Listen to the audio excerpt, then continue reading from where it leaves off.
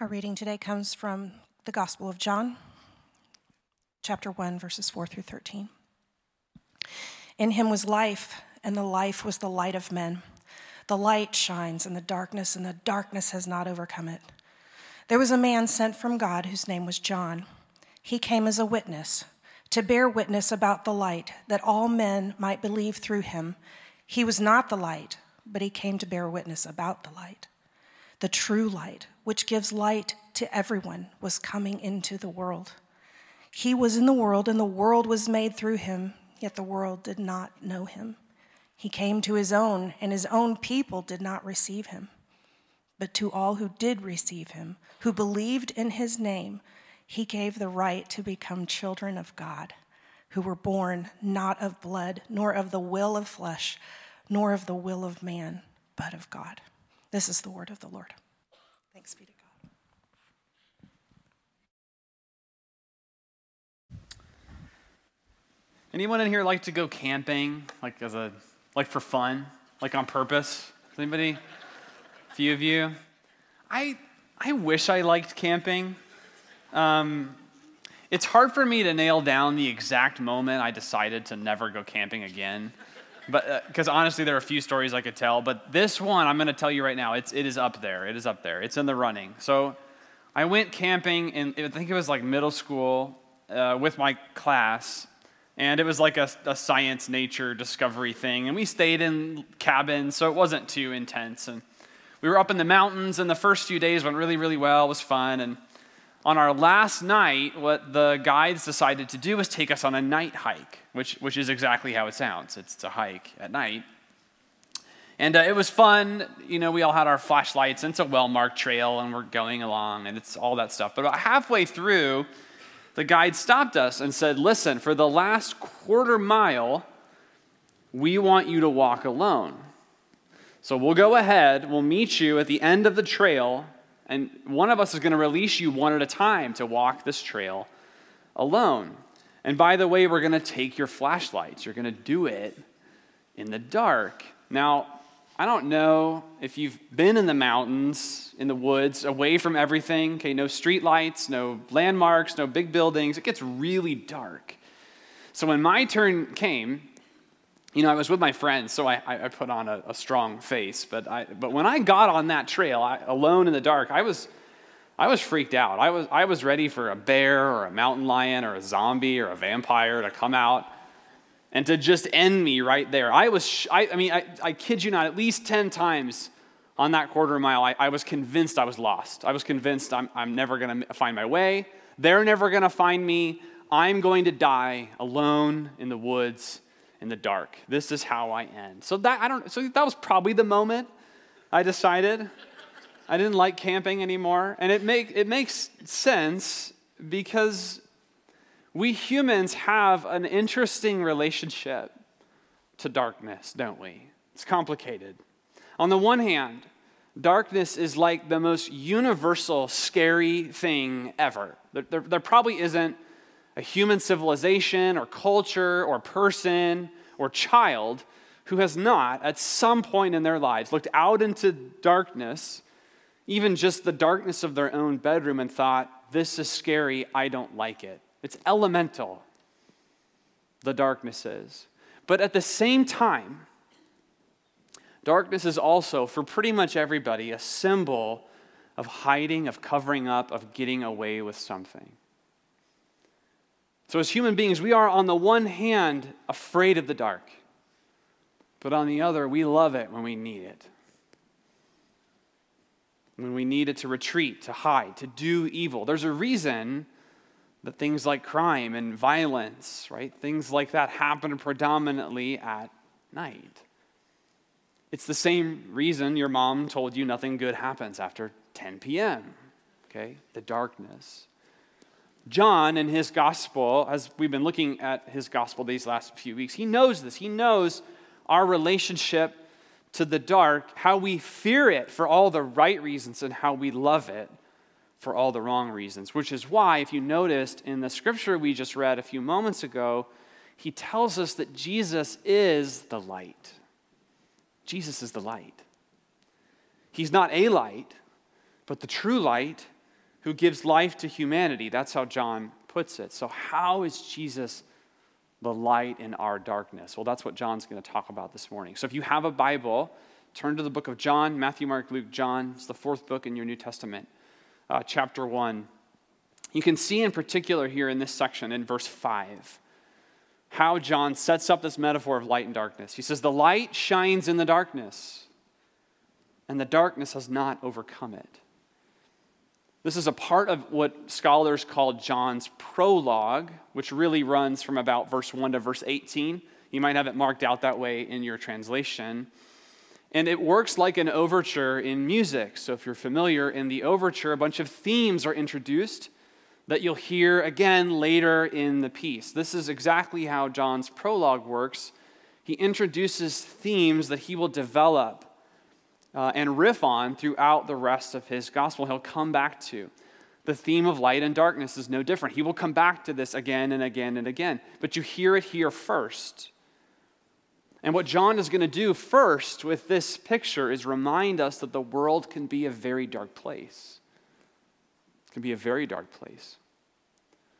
The image of my camping experience, right, scared little Andrew stumbling alone in the dark, completely lost, is not terribly different from John's conception of the human condition. We are all of us born into a dark and scary world.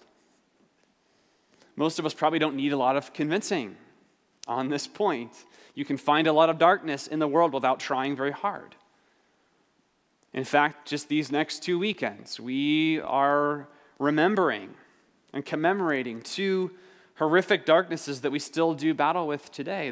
The darkness of the evil of racism we prayed about, and slavery and oppression, which the civil rights movement confronted and Dr. King confronted, and which still ripple in our world today, and the darkness of abortion. Next weekend is the Sanctity of Life Sunday, and the death of millions of innocent children in the name of sexual freedom. And that's just 2 things. That's just 2. That isn't to mention the darkness of COVID or our divisions as a country or the darkness of our own stories that each of us bring to this room right now. Family histories and relationships, all of it. I probably don't need to point out that even the briefest reflection on your own life will reveal a darkness that you are still dealing with today, right now. This very moment. The world can be a very dark place. And into that dark place, John says, Jesus shines like light. And the darkness has not overcome it. Again, John is going to develop this all the way to Jesus' death and resurrection and the empty tomb at the end of this book, which proves that the darkness has not overcome the light despite its best efforts. But what I want us to notice now is that the darkness is trying to overcome the light. It won't win, but it's working really hard. There is a darkness. There's a presence behind the darkness in our world that is fighting the light. This is a part of John's point that he will develop. And I know as modern Western people, we often don't conceive of the world this way. It's not something that passes through our minds often. It's not something that we like to acknowledge. That's not true all over the world, but it's true of our culture for the most part. But you ask almost anyone who has confronted real evil and darkness in their life, and they will tell you, yes, there is a darkness behind the darkness. There's a darkness that the Apostle Paul names the principalities and powers in his epistles, if you've read those. And what John will call similarly in his gospel, the world, the cosmos in the Greek. And the idea behind these concepts are that there are systems and structures in the world that perpetuate and promote evil. And fundamentally what they do is they try to convince us that what God calls evil is actually good, and what God calls good is actually evil. In other words, there's a structure and an intention. It's not an accident that, for example, in modern Western culture, that there's a push to define ourselves increasingly by our sexuality. So much so that we celebrate when people liberate themselves from their own families and their own marriages and children in the name of self-fulfillment. There's an intention there. That's always been a part of the darkness. There's a gravity encouraging and delighting in our divisions and our hatreds and our increasing animosity toward one another, as sociological study after study after study has shown is happening. There is an intention, a will, a design behind the idolatries that we read about in the ancient world. And we scratch our heads and we think, why would they ever worship and do those things? We're doing the same thing. It's always how it's been. But more than that, there's a person even behind those systems and structures, behind that darkness. And John will talk about him too. The devil, Satan, the accuser. He opposes Jesus and his light everywhere he can. And again, I know that this can offend our modern sensibilities, but it will only do so right up until we are confronted by real evil in the world. I've quoted this before, but I think it bears repeating. This was from a book from Romeo Dallaire. He was a peacekeeping general during the Rwandan genocide in the 1990s. He wrote a book about his experience there. If you're not familiar, if you don't remember, he was one of several who witnessed the mass murder of women, men, and children, probably close to 1 million people in Rwanda in the span of several months. And he said this after the fact. This is his reflection. I know there is a God because in Rwanda I shook hands with the devil. I've seen him, I've smelled him, and I've touched him.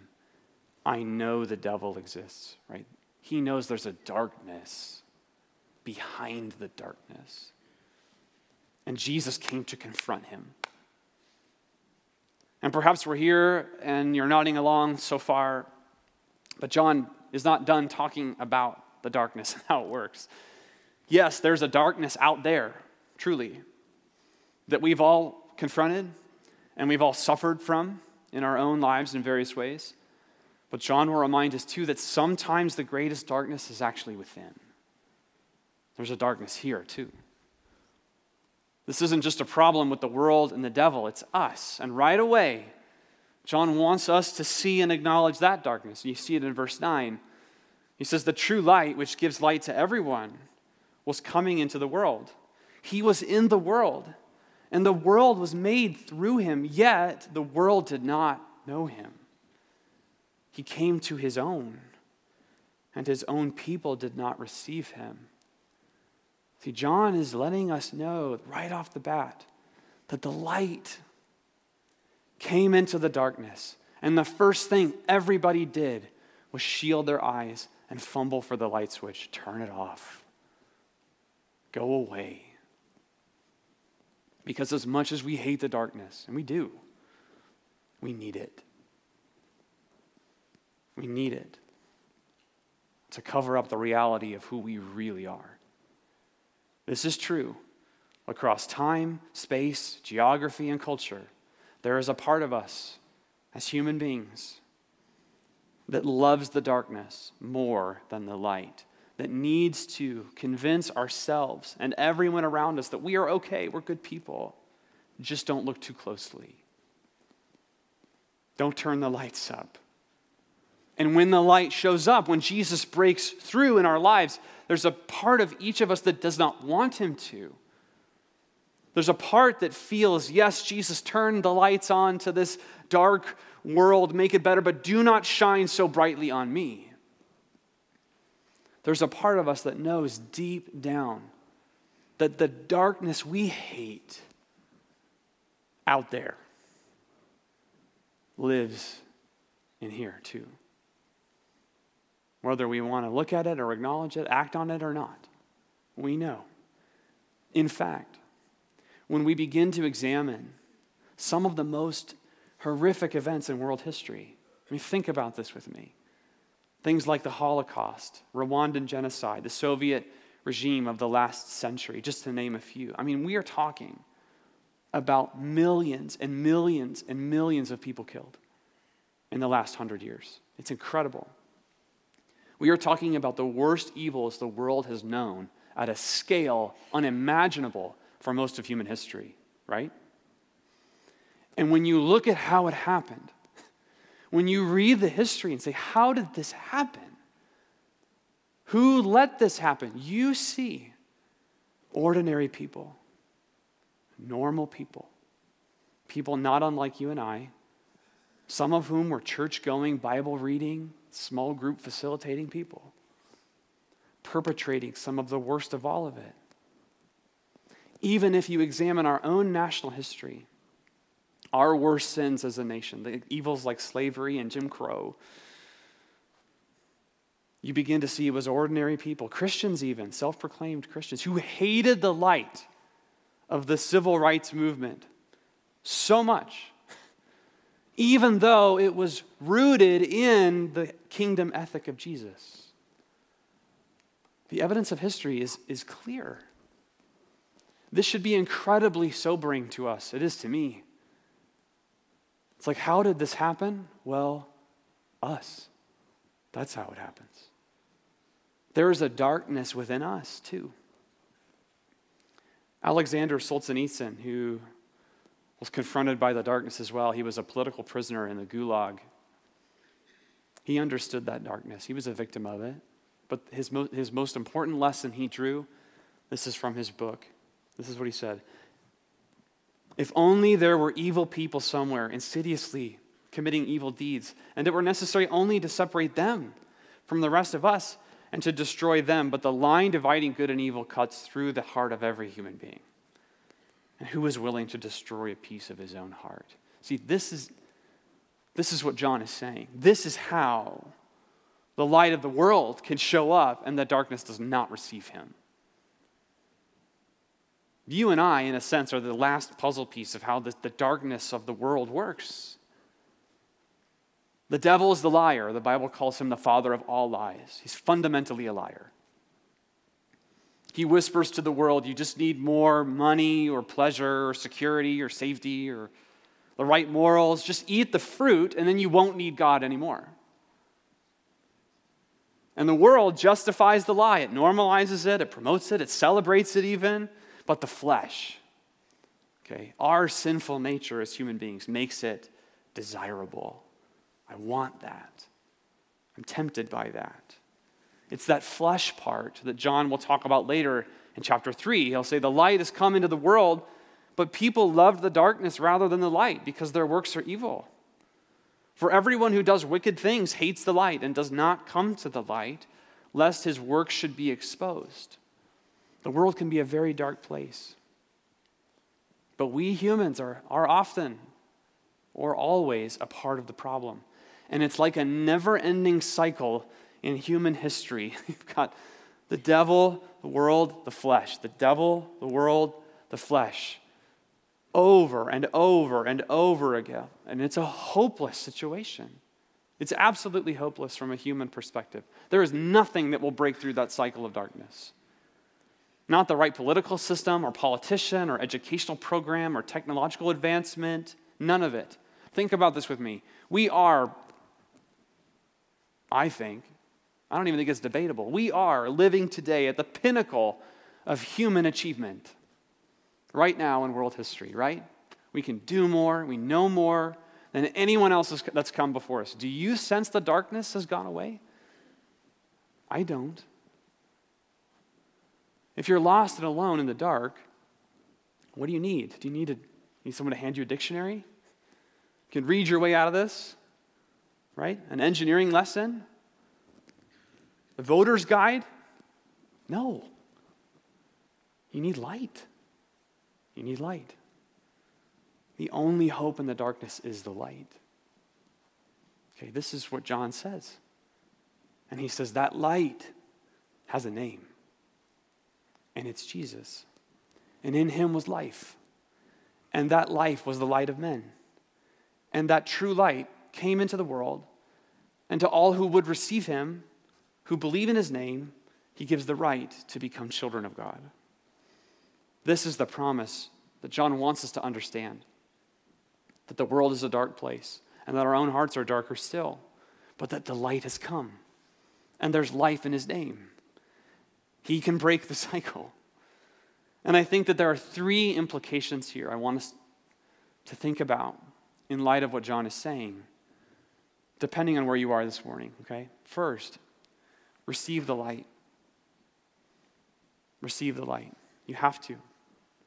John makes this abundantly clear. You can either receive or reject the light. That's it. Now, it's kind of weird in some ways to imagine that you can reject light. Like, you have to work really hard to reject light. It's just there. You have to leave the room, close your eyes, bury your head in the pillow, but you can do that. You can. On the other hand, to receive the light, all you have to do is open your eyes.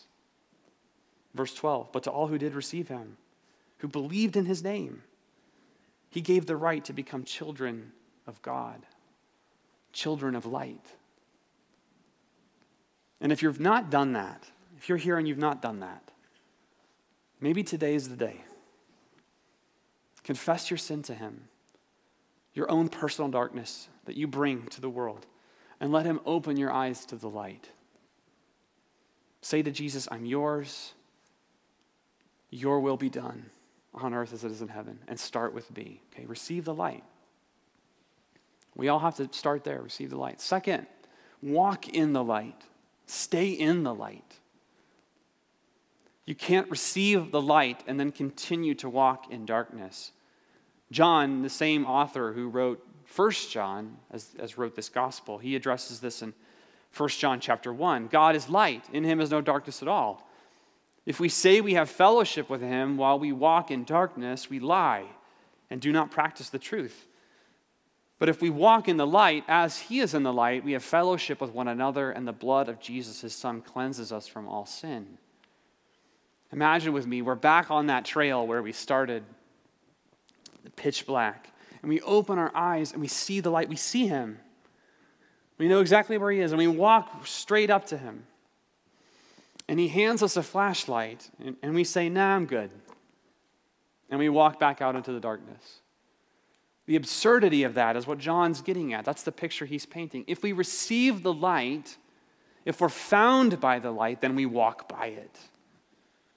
We take that flashlight and we shine it everywhere we encounter darkness, and we live in obedience to its guidance on our path.